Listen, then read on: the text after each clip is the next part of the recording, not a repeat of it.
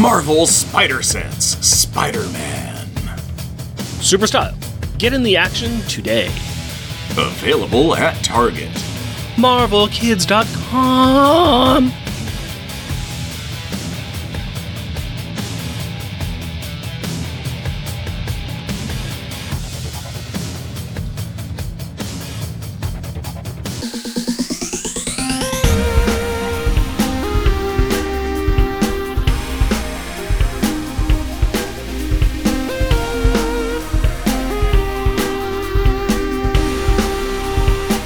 Welcome, dear listener, to our podcast. Jeff and Rick present Unpacking the Power of Power Pack, where we journey through each issue of comics that include a member of the most underrated Marvel series from the 80s while drinking beer. analyzing awesome and amazing adjacent adolescent adventures, and absorbing alcohol. I am Jeff. And I am Rick. If I random banter, would you still remember me? Random banter time, buddy. Talk to me, tell me tall tales and tantalizing tidbits of trivia today. Play Freebird! Yep. Why would I pick Freebird? There's two reasons. If I leave here tomorrow, got somebody that's leaving. Yep. Would you still know my name? People got different identities? Nah, not that. I'm going off of, okay, think of the, what's the band name? Who sang this song? Leonard Skinner. Yep. Right? Metal ain't got no skin. He'd been skinnered. You're bad. Okay. I tied in two things, a song and the artist. Nice. I was very proud of myself. Real. Too soon, Jeff. Too soon. I don't know. This is like a comic from, 2014, something like that. 2011, I think. Yeah, and the song's older than that. I don't know. Yeah, I think we're good. I think I'm right. I'm quite timely. You are never right and hardly timely, but we digress. I will tell you what is timely, and that is right now from when we're recording this. Not going to mean too much to anybody like a month or so from now when I actually put this out. But this weekend is Rose City Comic Con. That is right. September 22nd through the 24th of 2023. Rose City Comic Con. Me there. Jeff not. Don't matter. I'm going to represent. I'm going to have my stuff there. I think that there's going to be a few people I'm hoping to see there. I know one of my coworkers, actually one of my managers, he says, I'm taking Friday off. I'm like, I'm taking half a Friday off too. We doing the same thing? Yeah, we're doing the same thing. So I'm going to see him there. Nice. I know there's a couple other people I'm friends with on some of the social medias. Going to see there too. I'm excited because Sunday night at 4 p.m., the back end of the show, Hard Choices, which is a very mature content podcast I listen to, is going to be doing a live show and it'll be fun. But our friend of the show, Hub from Tighten Up the Defense, is going to be there with a few other people. He's on that panel. He's with that group that does that kind of thing. So I'm excited. I really looking forward to seeing that. Got the excuse card from the wife that, yes, I am going to be home late Sunday night. Just chill. Very nice. And no, Carrie can't come. You shouldn't come either because you ain't going to be interested either. Look, I want to hear about that. They are going to be ranking the relationships somethings that you would have with certain characters. In this case, they're going to be looking at 80s animated. Okay. Where you would rate them on a list of the most somethingable to the least somethingable. Affectionable. Sure. Yeah, we're sure counting. They are into you. You are into them. Where do they rank on that list? Yeah, because there will be some talks. There will be some very candid feelings about Skeletor. Mm-hmm. So yes, it's a very fun show. It's not one that I would recommend at all for children. Not at all. You can't even really explain it to children. So you shouldn't. And I'm very curious about this. It sounded fun. I like this. I'm like, cool. I want to be involved in that or hear about it. It's a fun little show they do, and they get to do it live at Rose City Comic Con. And nice. Rose City Comic Con said, yes, we are going to put this at the end of the show. Yes. We'll let people go home, and that way, yeah. There'll be a smaller people crowd. People who really want to be there will be there. The people that aren't know, going to just find this. Yeah. They won't stumble in because they're like, it's 1 o'clock. We've got this. We got time. 4 o'clock. Let's go. 4 o'clock. I know. I'm just saying. It's 1 o'clock on a Saturday. Oh, what do you want to go see? Oh, we could go do a meet and greet, or we could go hear this thing. Hard choices. Oh, I wonder what that's about. Yeah.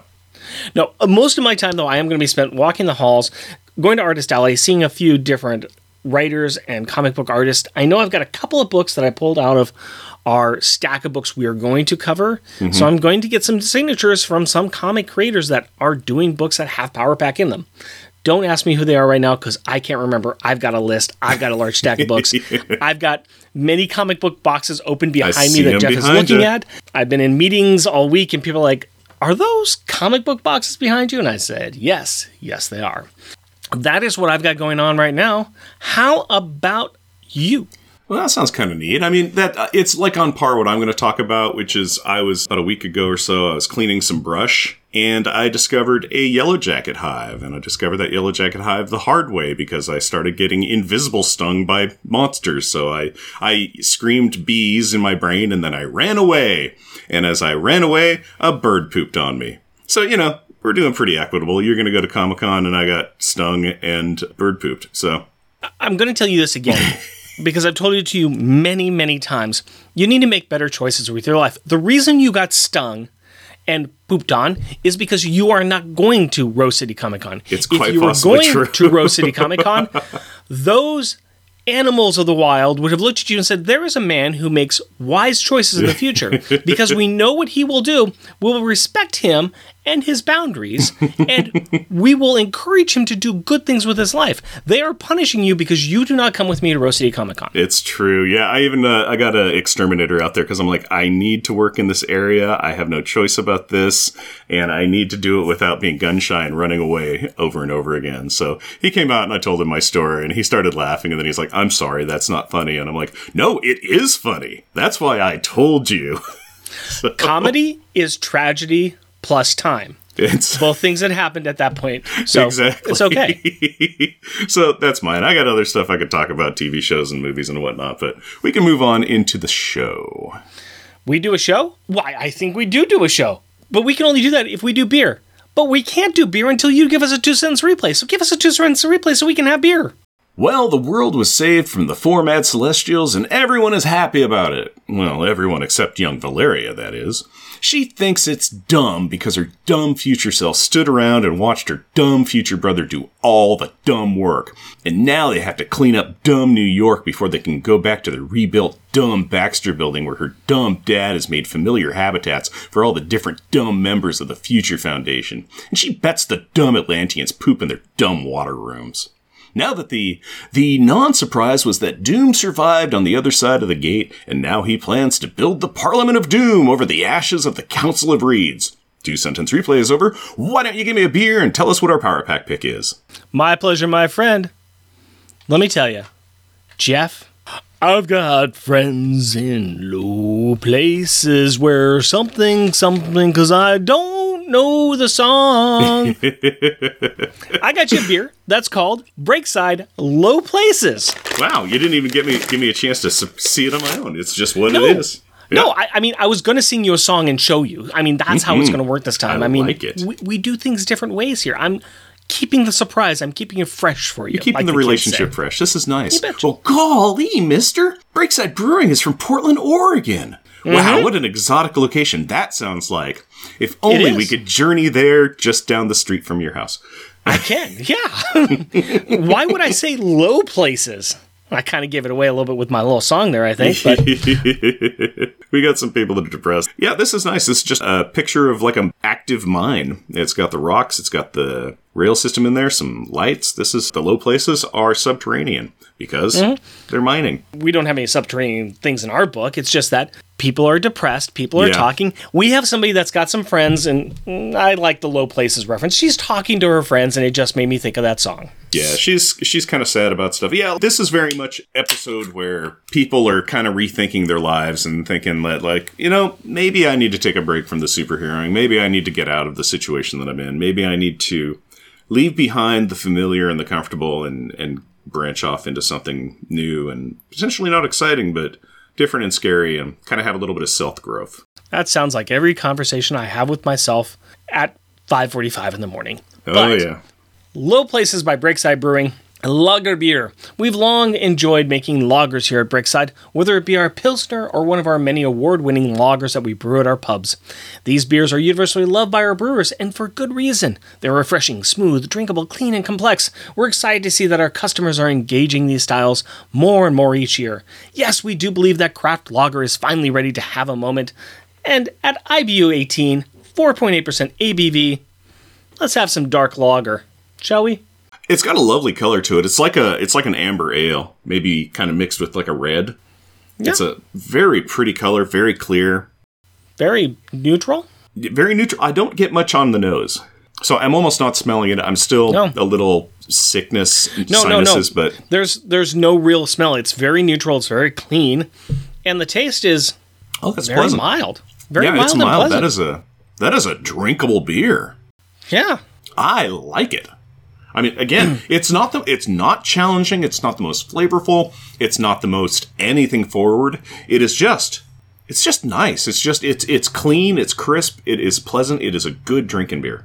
It's a dark lager. Lagers are your simple, easy, straightforward Budweiser type beers. Dark lagers, put a little bit of color in there. Kick up the malts a bit. That's what we got. We got the good, clean malt taste. Not a lot of hops. No hops really at all. But it's just a clean, enjoyable, cool, and refreshing drink. That's what it is. It doesn't have any gimmicks. No. And that's kind of refreshing sometimes to not have gimmick beers where you're like, oh, well, this has a pepper in it, and this has oranges, and this has this. It's like, oh, this is just nice. It says in the description that it's complex, and I think the complexity comes with there is taste in there, but it's not, there's nothing really forward. It's a lot of good flavors that are pairing nicely with the malt flavor. So it's just, they're really letting just the natural, clean essence of a brewed beverage come out. What's funny about it, I think it's complex in its simplicity. Mm-hmm. A lot of work went into making this just a nice, laid-back thing. Yeah. This is good.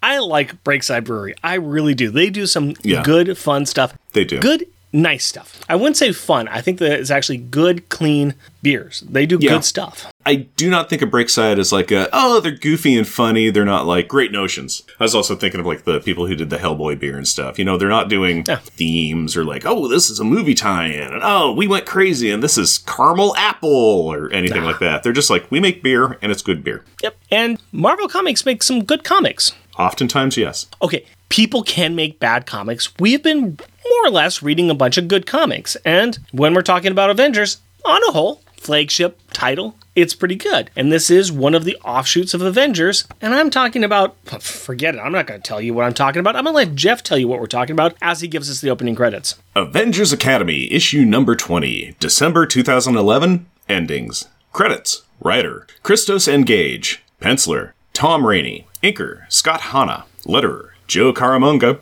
colorist, Jeremy N. Cox. Featuring a lot of people, but we're going to go ahead and stick with these ones. Vale, Maddie Berry, Reptile, Umberto Lopez, Hazmat, Jennifer Takata, Metal, Ken Mack, Finesse, Gene Foucault, Striker, Brandon Sharp, Justice, Vance Astrovic, Giant Man, Hank Pym, Tigra, Greer Nelson, Quicksilver, Pietro Maximoff, and Speedball, Robbie Baldwin. Oh yeah, also guest starring Julie Power. Huzzah! To sum up the beginning of this book and where we are in the Avengers story, there were a whole lot of big battles with the Red Skull's daughter, a giant serpent, Titania and the Absorbing Man, and the Infinite Avengers mansion nearly being blown up. Say what? Needless to say, there is something like 50 years of backstory to bring us to this point here, and also, hey, Thor's dead. Sacrificing himself in battle as a good Viking god should.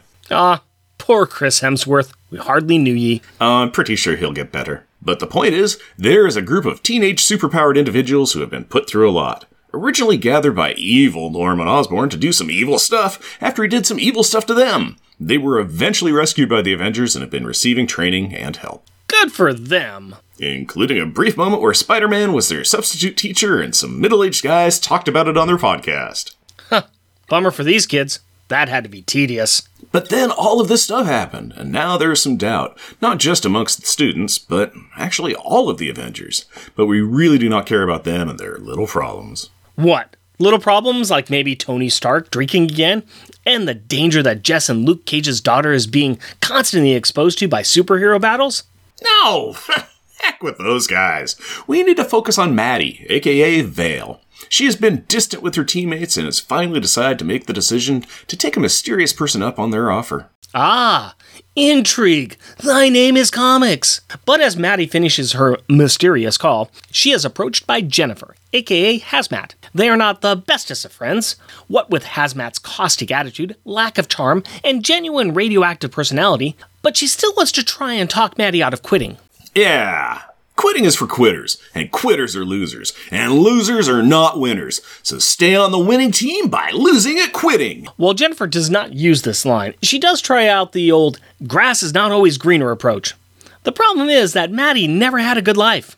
Broken family, trained to be a killer, met her heroes and found out that they were more screwed up than she was.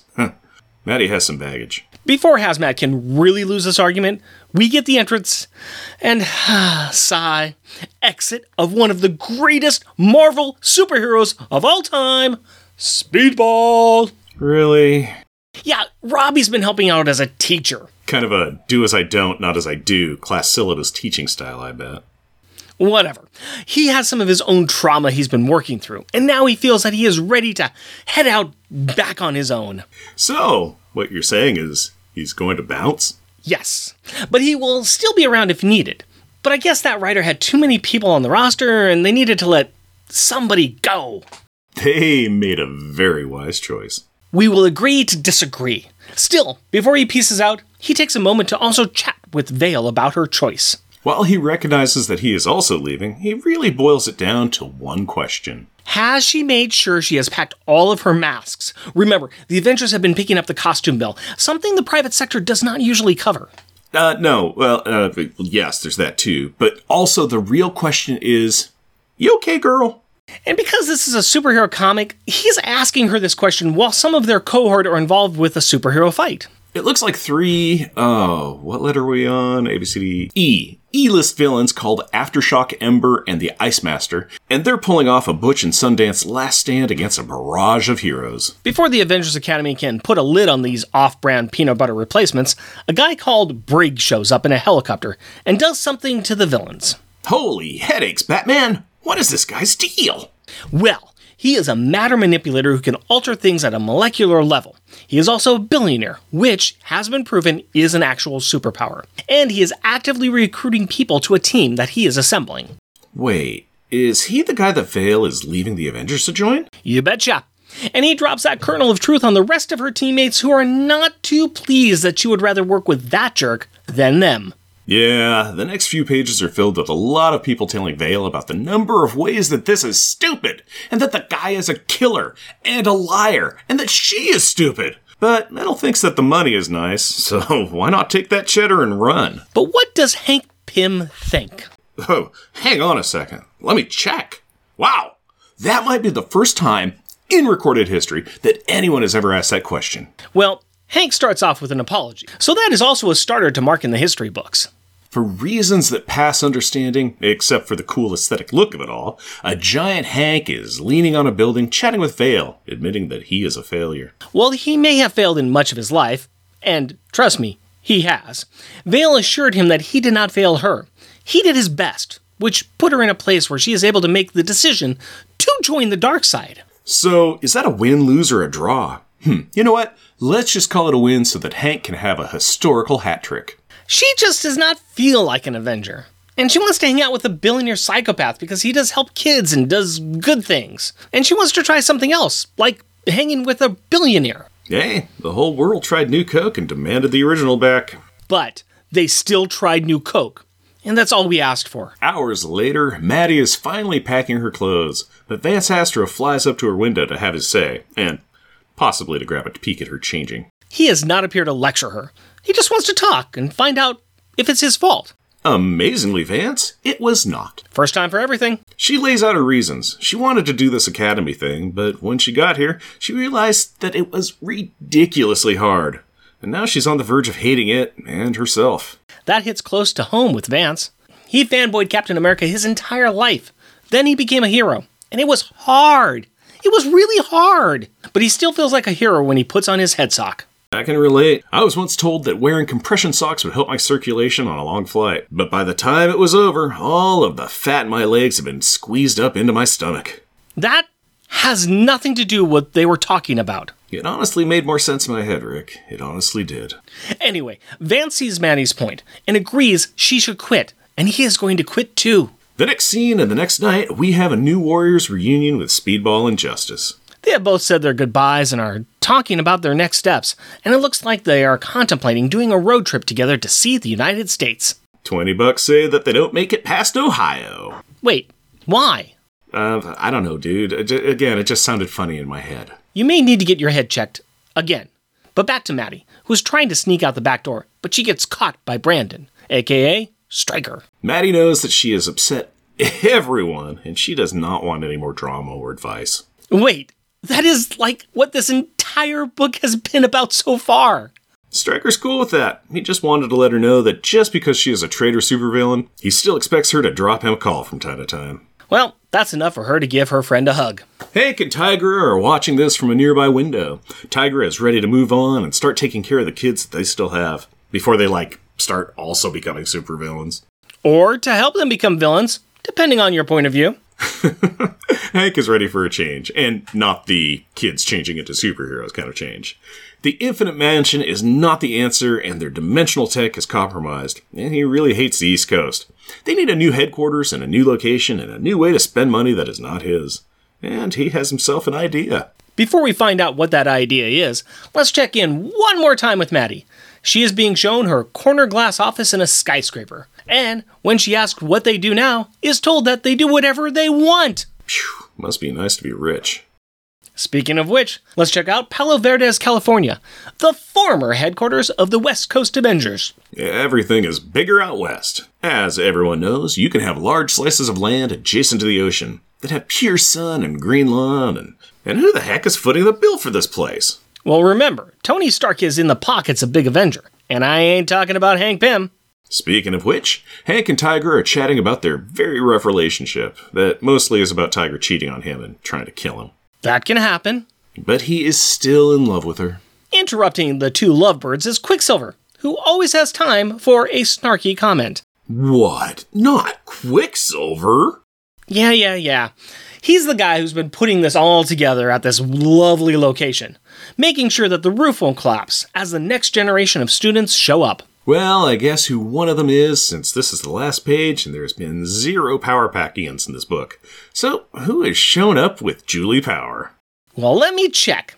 We got a kid that looks like he's got bat wings, another riding a sentinel, a shiny woman-shaped Ultron, an Orion slave girl, a masked kid holding a hammer, a heavier-set guy with combat pants, and a female Black Panther, except she's all in white. Could not be bothered to learn any names, could you? Not really. I thought about it, but then I figured they would introduce themselves in the next issue, and really, I don't care. Fair enough.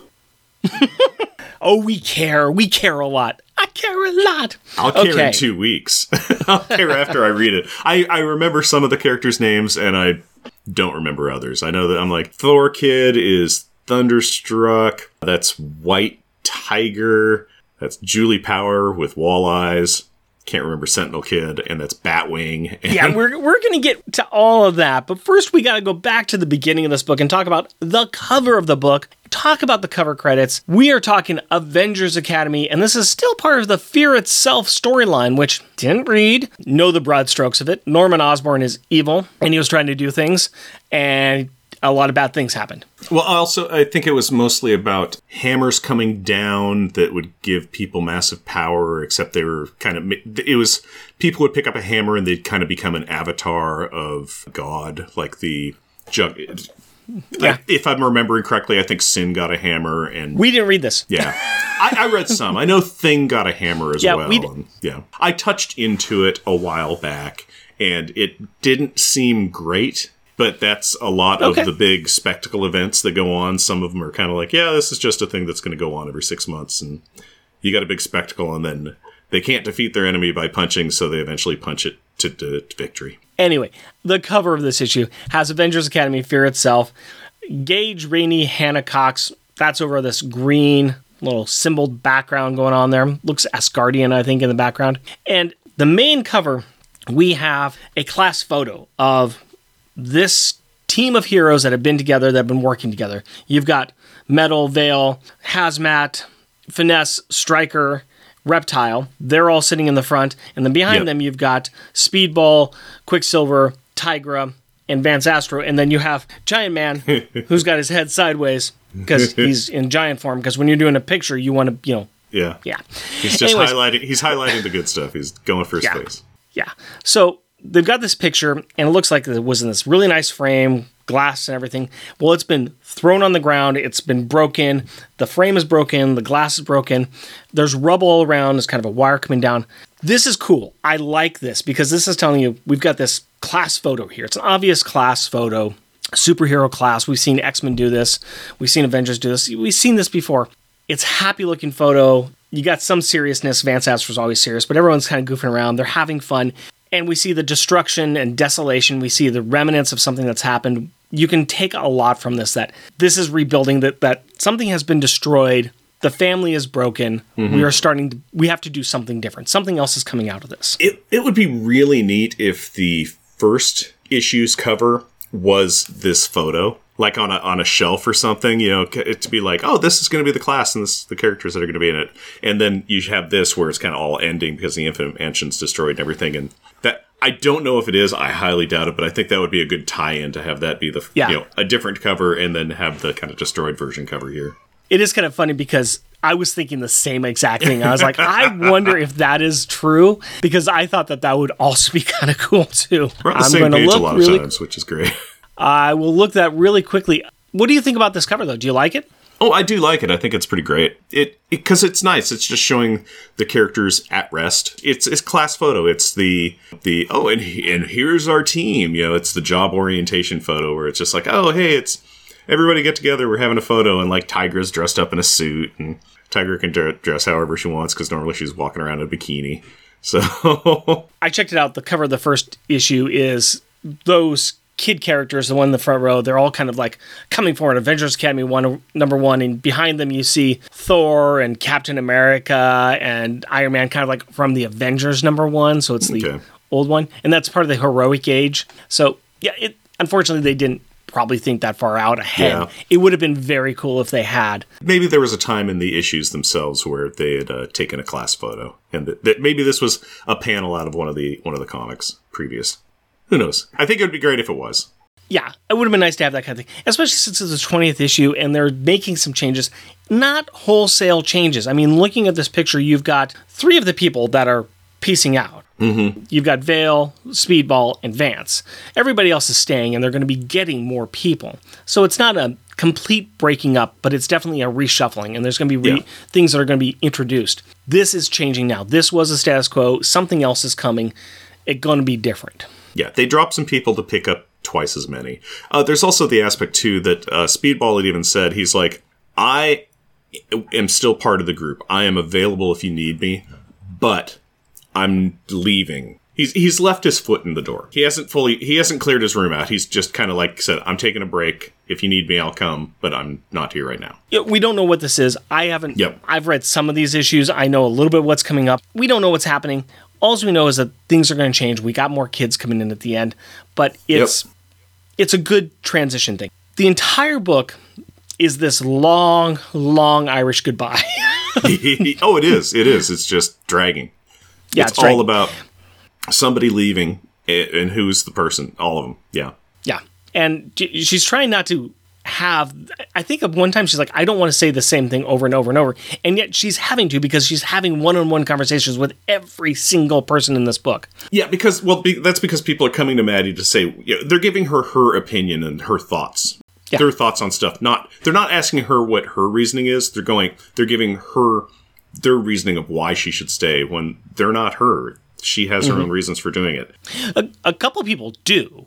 Yeah. A couple people do treat this correctly, but it still turns into a reflection on themselves. It really does. Because a lot of people will be like, oh, man, this is about me. It's my story now. Well, yeah, I know you're going through a thing, but this is how it relates to me. And a lot of people are like that. I'll do it myself. Everybody does it. It's kind of the difference between empathetic and sympathetic. Mm-hmm. And it's trying to get into more of, boy, I always get this wrong here. It's trying to get more into the empathetic instead of being sympathetic with them. I believe that's the correct way of looking at it. I can't remember. I may have switched that around. But it's the difference of saying, you should just get better. I understand you're upset, but you should just get better. And, trying to be happy with them and trying to make them happier. Where instead you're like giving the person time to grieve or to be sad or to tell you what they feel and to present what their needs are to you, and you to listen and accept that and let them be in their moment instead of forcing them to do, or forcing yourself to be like, well, I feel like, or, well, that has happened to me, or at least it's not as bad as, and it's something we all do. A summation of that would be just Tigra's interaction. Because when she found out that Vale was leaving, she's like, don't even talk to me. And then when Vale's, sneaking out, she's talking to Hank and is just like, basically saying, she's dead to us. We have other people to care about. We gave her everything. She's making she's making mistakes. Yeah. She's a fool and an idiot, and we could have helped her, and she should have listened to us. Well, here's the deal. That's great for you to think that. She needs to make her own choices. Is she making a mistake? We don't know, but it's her life, and she needs to make her own mistakes, and she needs to grow from them. Maybe it'll be a great choice. Maybe it'll be a bad choice. If anything, I can respect Tigra for being honest. This is what Tigra feels, and there ain't no line. This is my feelings. Whereas other people are trying to guilt Vale and trying to say, well, you shouldn't do it because of this reason. And Tigra's like, that's your choice. See ya. She's truthful. It may not be the most empathetic, but she's honest. Sometimes that's okay. So we're not going to get a lot of time with Vale. We may get to spend time with her and learn more about her afterwards. We get a good sense of who she is and just through why her choices are her choices, her own fears, what she wants to do before she is going to die. Okay, let's check out some of these other people. So we're going to be spending some time with them. These are our new people. We've met them once before when we had Spider-Man be a guest star and Alex took over teaching a class, so we read an issue where Spider-Man was their assistant teacher or substitute teacher. Yep, asked by Hank to come and and talk to the students so they don't make all the mistakes that he's made, because he's made every mistake. So let's talk about them as we see him on this cover here. We've got Metal, and he is a red metal-skinned boy who, that's his skin. It's just indestructible. Skull face. He has just got this armored exterior that nobody can touch. Doesn't seem like he's the brightest boy in the bunch. Doesn't seem like school was a big thing for him, and he was even talking, when he was talking to Vale, he's like, oh man, it's like discorporate within 10 years, you won't be able to touch anything. Man, and now you're going to get this job. If I had known that something like this was going to happen to me, I'd have spent more time at the beach instead of at school. Yeah. He's a simple soul, is what he seems like. Simple soul. Very simple soul. He seems to be easily swayed, especially by certain female members of their team. That's his thing. Speaking of which, we've got Hazmat, who may be tied with Tigra for just being as the nastiest person here. We aren't sure yet. Hazmat has a power where she is continually extruding radioactive material, so she is always wearing this hazmat suit. Yeah. So it makes sense that she is a little standoffish from people because, well, she's angry. She's got a reason to be angry. Yeah, I think she used to be like a happy life, fun party girl kind of thing, and now she's at a state, oh, cool, I've got a superpower, which means that I cannot be involved with anybody. I'm Rogue Plus. Yeah. All I am is toxic. Yeah. I am stuck in a suit forever, because if I'm out of the suit, wow, everybody dies. That's super fun. Yeah. She's got a toxic personality, and that's what we know about her. We have Finesse, who is a little stuck up because she's really intelligent. She can copy everything. She's basically Taskmaster. Yes, she's Taskmaster with autism kind of thing. Yeah. And then we have Stryker, kind of a pretty boy. He's very much into himself. He also has, I think it's a lightning power that he's got. But he comes from, I think, a rich background as well. He's kind of an interesting character, and I know in the next couple of issues we're going to see some interesting interactions with him. He is a character that I continually forget about. Every time I see him, I'm like, who's this guy? And then they go, oh, it's Stryker, and da-da. I'm like, oh yeah, this guy. I have no knowledge about him other than electricity powers. Right. Like, stuck up with electricity powers, done. That is my completion of my knowledge on him. And to be fair, this entire Avengers Academy team, I haven't really tracked them and seen where they've gone, but they show up here and there and not too many other places. I think they were trying to be used as an IT team going forward, but I don't know if they ever really caught on. I don't think it ever really took. I could be wrong, but you do not see them very often. No, not very often. And they really stick closely around the Avengers titles. Yeah, they're a very narrow scope team. Yeah. And then we have Reptile, who can change into his body into various reptilian shapes. Yeah, I think any dinosaur. Any dinosaur bit. So he can get pterodactyl wings and the stegosaurus tail and, whatever. He is the favorite character for any child between the ages of 4 and 6. and grown men who like dinosaurs still. Well, you got the mentality of 4 and 6. Dinosaurs! Dinosaurs are cool. We will get into some of the newer people that show up on the last page later on. I'm not going to really worry about them now because we are just focused on this team and then saying goodbye to some people. I'm not even going to get too much into the faculty because we'll have time to talk about them and those changes as well.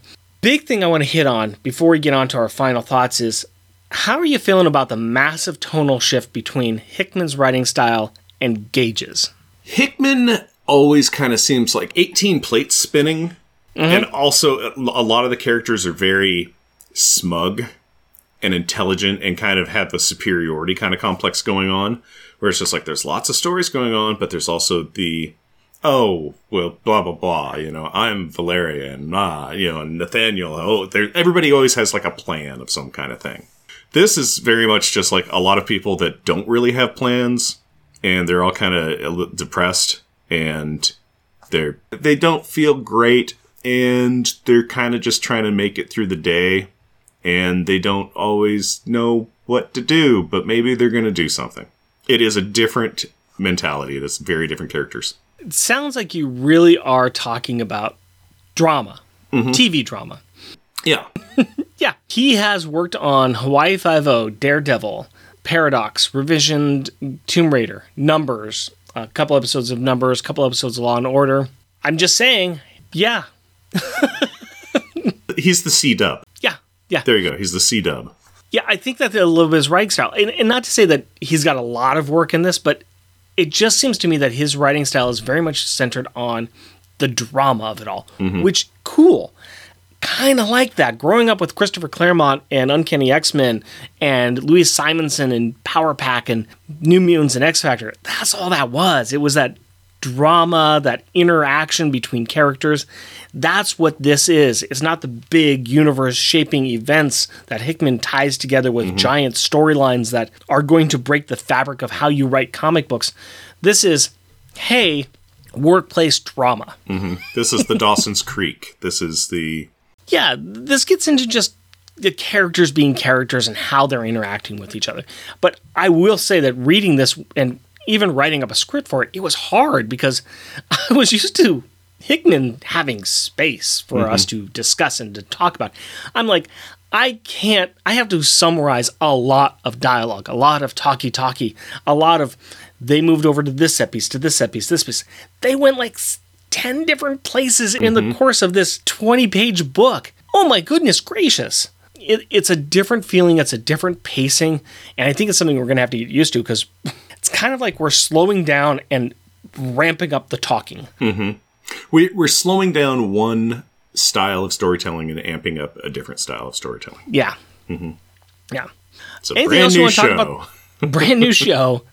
And the reason we are here is because Julie Power is joining this team. Yes, she is. How? In what capacity? I can't tell you. All I know is that a very badly drawn Julie Power shows up at the end of this book. Yeah, like I said, she's kind of a wall-eyed Julie Power. And here's the catch, is that the rest of this book, except for like the last 4 or 5 pages, the rest of this book is fine art. I don't have really any problem with the art at all. It's all very fine. It's all very serviceable. Then you get in the last couple pages and like Tigra's face is off. And then you see Julie Power and she's kind of like front and center. She's coming flying out of this Quinjet with all these other characters.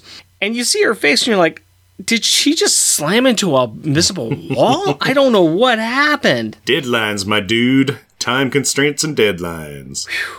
No, for the most part, I am liking Rainey's art in here. I think it's pretty good. It's not off the hook. No, but it's pretty good.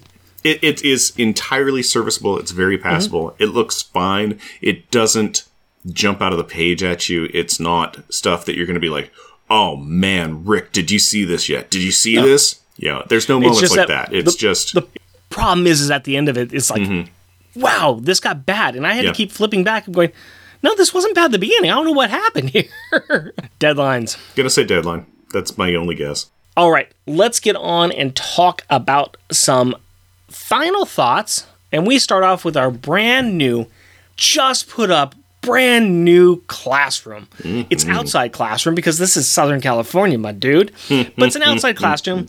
Don't worry, we can put up our new artwork all over this outside classroom. Brand new.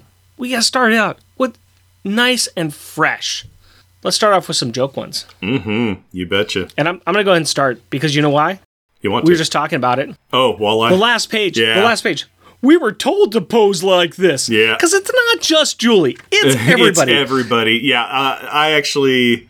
That's my top joke one. I called it a normal way to leave a plane. Because everybody's like in an action pose, shooting forward into adventure and infinity and the everything that's going on. Massive things are going on just over there and we're running to it. No, it's pointless. It's like... It's absolutely pointless. Yeah. You're deboarding a plane to like get in line to have like, roll call. All right, get in this line.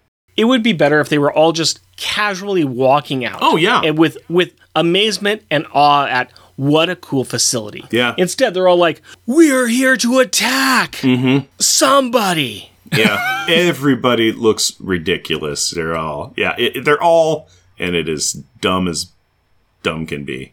Speaking of posing, what are you going to pose with for your backup joke one? On the very first page, the big ol' splash page when they're fighting the serpent, I call it Marvel characters when ordered off of Wish. Because you look, and it's because they've all been like Hammer transformed or something. So Iron Man looks off. Red She-Hulk, she looks about right, but Spider-Man's got a weird costume and big like forearm claws. Grey Gargoyle is weird looking with a big hammer. There's a character who I'm like, I have no idea who you are. There's just a bunch of people where it's like, yeah, I can recognize a bunch of you, but a lot of you just don't look right. So everybody's just off. Here's my thing. I actually had that my top best art. Ooh. I like the opening splash page. Okay. I thought the fact that there's this giant snake that's blasting down horror on these transformed heroes, I thought it was pretty awesome looking. The way they're showing this too is that this is on TV. This is the shot from TV that they're saying, bad stuff has happened. And I'm like, I want to sign me up for more. I want to keep watching this show. All right. Let me tell you about my top joke one. I call this, how private can this chat be? And this is where Hank Pym is having his private little chat with Vale. And he's leaning on the side of the building. So he's there. He's got his cowl off. And he's just standing there. And this is the bottom panel. He's just standing there leaning on this building. And Vale is just sitting at the edge of the building. And I'm like, they're there having a nice, quiet chat about why she's leaving. And dude can't be bothered to shrink on down to you do not need to be Giant Man for this conversation. Yeah. It would be better not to be Giant Man for this conversation. Yeah, he's like 4 stories tall. And I know this because it's on page 22 of Marvel Unlimited. It was my backup best one for art, actually. It's good. I just found it absolutely ridiculous. And I'm like, just no. Yeah, I said, how private can your chat be with the 4-story man? So I had the 4-story there too. It is ridiculous and silly, but it is my backup art, and I called it a big talk. Yeah. Because it looks great, but it is ridiculous. It is stupid ridiculous. All right, I think there may be another one still out there, but this might be our last one. I got my backup one, and this is the flashback, and this is the picture of Doc Ock. And this is right before we cut over to Maddie looking out of her new apartment. And this is this really cool flashback. It's where Hank Pym and Tiger are talking, and they're thinking back to some of the things that they've faced before, like the battle between Dr. Octopus and the Absorbing Man. And it is very cool because this is like a twisted version of both Doc Ock and the Absorbing Man. And they're in the background, kind of a darkened color, and you see Hank and Tigra talking about it, and it just looks very, very cool. It's a very well-composed picture. And it's my top art. And I called it Dimension Door Absorbing Man. Because they're talking about the Infinite Mansion. They're like, Doc Ock has messed it up, and Absorbing Man has gotten my dimensional door tech. So everything, we can't use any of that because it's tainted. It has been infected. We can't use it anymore. Absorbing Man just looks awesome. He looks super cool. He's got like stone growths coming out of him. He's got glowing orange symbols, which I'm going to assume is the door tech. He's got, brick wall forming on his tummy. It just looks really good.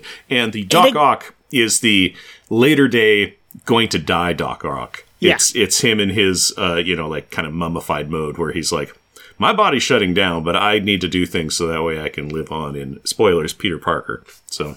And again, you look at this page and then you look at the last couple pages. Yeah. I don't know what happened because great picture of Tigra there. I mean, I like her face in this one. Mm-hmm. Hank maybe look a little weird on this, but I still like it. This is well done. Bad. And then you get to the last page and you're like, what happened? And congratulations, 444. Not necessarily, actually, none of them were matching where we had them, but we had the same 4 pictures. Yeah, we did have the same.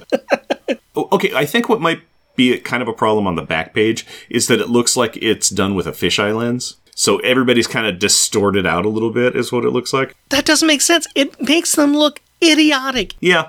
It makes them look stupid. It makes them look like, pick your favorite rubber and glue moment because that's where we're at. The best or most childish insult. I'm going to go ahead and say right now, both of mine are Quicksilver. Surprise. One of mine is Quicksilver. My backup one, Quicksilver, talking about Jeremy Briggs. Yep. The boy is a weasel. Yep. Yep. The boy is a weasel. He doesn't look like a weasel, but you get exactly everything about him from that description. Quicksilver, don't lie. Yeah, this is Quicksilver talking about it. It's pretty great. Yeah, he don't lie. I'll just do my other Quicksilver one, and this is at the end where Quicksilver's talking about Tigra and Giant Man. Oh, yeah. The two of you behaving like animals in heat. Mm-hmm. Yeah, because they're smooching. Yeah, they're smooching. I mean, it's Quicksilver being Quicksilver, and I like Quicksilver being mean to everybody else. How about you? Mine was on page 18. This is when Vale is sneaking out, doing her Irish goodbye, and Stryker's there, like going, hey, you're sneaking out. And she's like, okay, fine. You're my best friend. You've earned the right to dig into me. Everybody else has. But what do you want to say to me? And he's like, I only wanted to say that just because you're a traitor supervillain doesn't mean we can't hang. So good luck and don't be a stranger, okay? It's just like traitor supervillain. It's like, hey. If this is my introduction to Stryker, I like the guy. Oh, yeah. I like the guy. Yeah. I mean, I don't know much about him, but so far I like him. Yeah, because he's even saying, he's like, dude, I am too screwed up myself to give you any advice or to judge you. It's like, man, run your own race because I'm over here falling downstairs. Don't worry about me judging you. Just do your thing, but we're friends, so remember that. I like spending time with you. Let's hang. So the best way to approach a friend on some of these kind of situations, it's needed. He recognizes it. If we can all be like that. Yep. But not me. I'm not like that to you. No understanding at all. Let me tell you, I may not be a good friend, but in this book, there is a Parent of the Year. We are going to keep the Parent of the Year award because why not? We're still dealing with kids. We're going to figure out who in here may not be the best person in the series, may not be the worst person in the series, but the person who showed that they are a good parent or a bad parent. We don't know. It's the Reed Richards Award for good parenting. Hank. Correct. I'm going to say it for good reasons because he recognized his failures and talking to people, and he was not just making them do things his way. Correct. And it was really nice when Vale says she's leaving, and he's like, no, you can't leave. You're too important to the team. We need this. And Justice was like, hey, no, you haven't been there. You haven't seen this and all these things. And immediately Hank was like, you know what? You're right. I was speaking for selfish reasons. You have your own choices. You choose what is best for you. Yeah, Hank was great in this. We are matching up pretty good on this issue. Let's see if we can bring that into our popular and shunned, where we identify the worst and the best in this issue. Worst. Who you got? I got Tigra. Ding, ding, ding, my friend. I said it before. Her delivery and her honesty, very refreshing. But let's not mince words here. She's a pretty caustic person. She's pretty horrible. She is. She is more caustic than Hazmat. Hazmat, oh, well, she's really caustic personality and all these things. And it's like, from the interaction that she had with Maddie, it seemed like she was, but she's not now. She was very, like, supportive. Yeah, you could see her trying. Yeah. She was trying to be better. Yeah. Whereas Tigra is just like, nah, you dead to me. Yeah, right up front, where it's just angry, upset, and it's just like, you want to leave us? Then I'm leaving you right now. Why are you even spending time here? Get out of my door, kind of thing. All right, we matched on that one. How are we going to match on this one? I went with Brandon. I went with Stryker. Ooh, that is an excellent choice, but I am deviating from the norm. Brandon was a great, great choice. He was just in the one moment for a really good thing with talking to Zale. It was so good. I liked that interaction. I liked him just recognizing, you know what, look, you've talked to everybody else. I'm not going to do anything else. I'm your friend. That's it. That's the beginning and the end. And I appreciated that. So he's a great choice. He wasn't even upset that she was sneaking out without saying goodbye. Oh, yeah. He understood. He was just like, I understand. So I like that. I respected that. He was also smart enough to know that he probably was going to do that, and he went to the area where she'd be sneaking out at. What would I do? Yeah. All right. Who do you got? I got Justice. Interesting. Justice, I thought, did a really good job on that, because he stood up to Hank when Hank was like, no, you can't leave. And he was like, you haven't been there. You don't understand. So he was supportive of her. Then he went to go talk to her later, and she's like, hey, what are you doing flying up to my window? What if I was changing? And I liked his reasoning on that. He's like, if you were getting naked in your room, you would either have your windows closed, your drapes closed, or the people in the office across the way would be lining up at the window to peek at you. I assume that you weren't. There we go. He also was very good with Speedball, too. He listened to Speedball. Yeah, exactly. And so since he was just like, how about we go on a road trip? How about you and me? What if we both were thinking like taking time off, and you were talking about seeing the world in a lazy, easy way? Why don't we get a car and we could go do that together? Yeah, I just really appreciated how level-headed and supportive he was of everybody. So that's why I picked Justice. All right.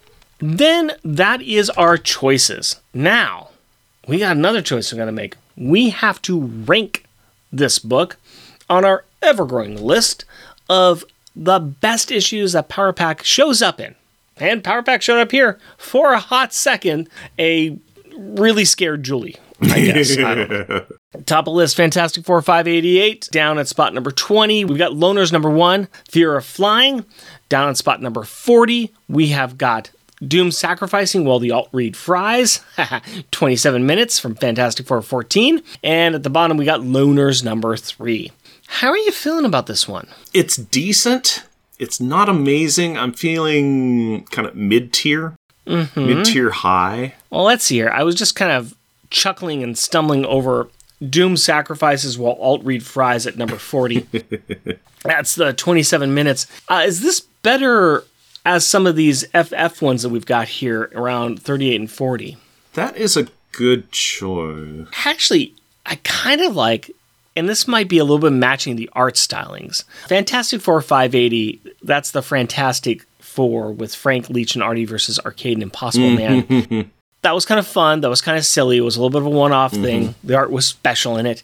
Let's match it up to that. Do we like that more or less than this one? They were different tales with different vibes. Ooh, they are fairly close to each other. In the Franktastic Four, it was a big special day, but a whole lot of nothing. Where this had a lot of motion and change and things with weight to it. Yeah. I'm going to say that it was slightly better than the Franktastic I'm thinking Four. So. And then we have, above that, Amazing Spider-Man 660, where they fight the pirates in Sinister Six and Ocean's 11ing. Booty. So we got that going on, and I think this actually might be a good spot for it, right between those two. Yeah. Yeah, because this one's good. It's got stuff in it. This is the ending to something. This is the ending to a storyline, and they're moving pieces around. They're getting set up for the next one, and it's a lot. I think that this one's going to be a little bit forgettable. Yeah. But at the same time, I think it's well done. Yeah, it's our business was bought by another company, and they're downsizing to re-establish the brand, and they'll rename, but it'll be the same, but it'll be different. Yeah. That's Jeff's way of saying that this is going to be the new number 37 on our list. And we're going to talk about beer now. Jeff, we are in some low places. Yep. Actually, I'm feeling pretty good. But we are drinking a beer called Low Places. We liked this a lot when we started drinking it. How do we feel now? I'm still really enjoying it. Again, it is simple. It is for them spouting how complex this beer was, it is very simple beer. It's very enjoyable. It's very pleasant. I could put a lot of these down my gullet. Yeah. I may be feeling a little generous. I want to give it a 4. Yeah, I'm feeling the same way. I enjoy it. I like it. I think it's great. Simple to drink, simple to enjoy. I'm not hating this at all. Yeah. I'm going to join you on the 4. I think that the 4 is a good number for this. It's a good beer. So, Low Places, Breakside Brewery. You still make our hearts sing, wild thing. Yep. And you know what makes my heart sing? Why, it would be Kids Perspective. And that is where Rick talks to his 12-year-old daughter, Carrie, about the issue that we just covered. So, Rick and Carrie, take it away. Hello, Carrie. Hello, Daddy. How are you doing today? Good, and you? Just fine, just fine. We are starting a brand new series. Woohoo! Woo! Starting with issue number 20. Woohoo! Woo! What do you know about Avengers Academy? Not much. Actually, probably none at all. It's teens. Do you remember these kids from another book we read once? I think so. That one Spider-Man sort of thing. Yes. It was only kind of brief in some of them. Yeah, the one character that's leaving this book and then her 5 friends, they were all in that one book with Spider-Man. He was a substitute teacher at the time. Yeah. So you've at least seen them once, right? Mm-hmm. Overall impression of the book so far? It was okay. It didn't help not really knowing what was going on, but... I didn't give you any background to this. I didn't give you any stories. You didn't ask any questions. Just going off of what you read, were you able to follow the story well enough? Sort of. This one girl's leaving because she has emotional issues, and this other 2 teachers are leaving because... Reasons. Yup. There's a cat, and that's the most important part. Are you talking about Tigra? No. The Speedball's cat. Speedball's cat, that's right. Well, we aren't going to see Speedball and Niles anymore, so sorry. You're just stuck with Tigra. Okay. What do you think about the kids? Do you like any of them? I don't really know them that much. They're just kind of... There? Yeah, talking, freaking out. So no real impressions on them besides that? Not really. I feel like I need to know them more. Okay, not a problem. What about the teachers? Do you have any opinions on any of the teachers? Not really just yet. I'm kind of waiting to see how this plays out. Is there any characters at all that you're interested in besides the cat? Julie at the end. Okay, all right. It's something. What do you think about the artwork in this book? It's okay. I think we talked about this at the end, like the last page. Julie does not look good. Yeah. But up till that point, the art was pretty good. That's kind of what Jeff and I were saying on this one, too. We liked the art up until the end, and then I don't know what happened, but the last page... Julie looks distressed. Yeah, the last page just is rough. So, all right. What do you feel about the difference between this writing in this book and what we just came off of with Hickman's Fantastic Four? I guess they're both kind of like groups of young people, and... Do you feel that there's a difference in style and writing and presentation of the characters? Yeah, because there's more people quitting. And a lot more people with emotional problems than little kids have. Well, these are superhero kids, and they've been through a lot. They're teenagers. Sure, and they've been through a lot. Yeah. Which one do you like more? Which style of writing do you like more so far? I don't know. Do you like reading about teenage angst? Well, it'd help better if I knew more about what was truly going on, but... Well, you can always check out the internet and look up in some past information too, but you don't need to if you just kind of want to go into it cold and see what you can glean from the information that you're being given. And also there's going to be more in this series, so... Yep, we're going to be here for a little while. You'll be able to meet these characters and some other characters as well. So we'll see what that's all like. Anything else you want to talk about this book? Not really. Okay. Thank you very much for your time, Carrie. Welcome. I love you. Bye. Bye. Love you. Always insightful. Always love you joining us and giving us your opinion on what we just read. Thank you so very much, Carrie. Shout out time. We like to recognize those listeners who take time and leave us a review on our lovely, lovely, lovely little podcast. And you can find us wherever, there are some social medias, but you find us there. Leave us a review. Like these people did for episode 142, where we covered FF number 15. That's the one where Power Pack shows up. It was awesome. Al Sedano and Resurrections, and Adam Warlock and Thanos podcast. Brian Knott. Charles Gears. Clinton Robeson and their podcast Coffee and Comics and Fan Film Fridays. Gibson Gray. Hoover Jeremiah and their show 4 Million Years Later. Jeremy Daw. Jonathan Schaefer-Hames and their podcast MWC. Justin Steiner. Limax 7. Mal. Matthew Birdsey. Matthew Fenner. Tim Price, the Podcrasher, and their podcast The Outcasters. We'd like to thank those people that still give us some money to do our Patreon shows. We still put them out once a month. They're enjoyable. Join us, won't you? Give us a little bit of money. Help us out. And get some extra Power Pack podcasting pleasure. And be like adorably astonishing and amazing Andrew Burns. Cheerfully cheeky and charming Char Logan. Challenging, cheesy, and chuckling Charles Gears. Destructive and devastatingly delightful Damian Witter. Dynamically dangerous and devious Doug Jones. Intelligent, interesting, and innovative Isaac Perry. Jesting, joking, and jovial Jeff Polier. Just jealous and jeweled Jeremy Daw. Muscly, mighty, and meticulous Matthew Birdsey. Mythical and magnificent monologuing Matthew Laserwitz. Steely, salty, and steamy Sailor Bear Zodar. Sad and sickeningly silly Shag Matthews. Tyrannically terrifying and tame Tim Price. Way wordy and wobbly Waffles. Weird and wonderfully wacky Wind. Next issue, we are going to cover Avengers Academy from 2010, issue number 21. Welcome, students. Be sure to check us out wherever else we are. Not really doing much besides this show, but maybe someday we will do something else. Who knows? Things happen. And we have some merchandise available on Redbubble. Go to redbubble.com and search for Unpacking the Power of Power Pack.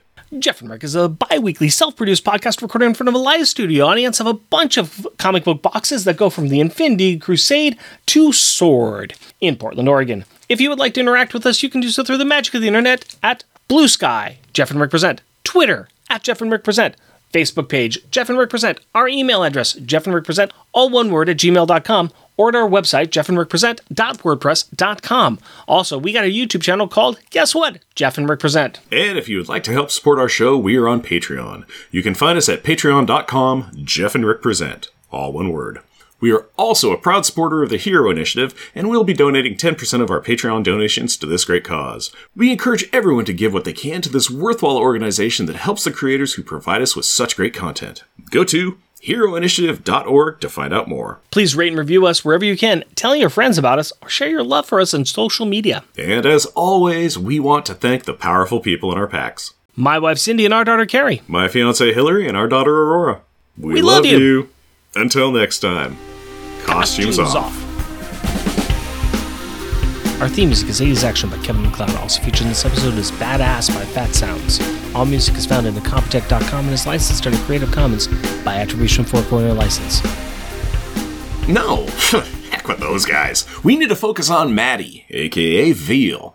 Veal. Yeah, not Veal. It's like she's got a terrible name and PETA hates her. Yummy, yummy. Woo!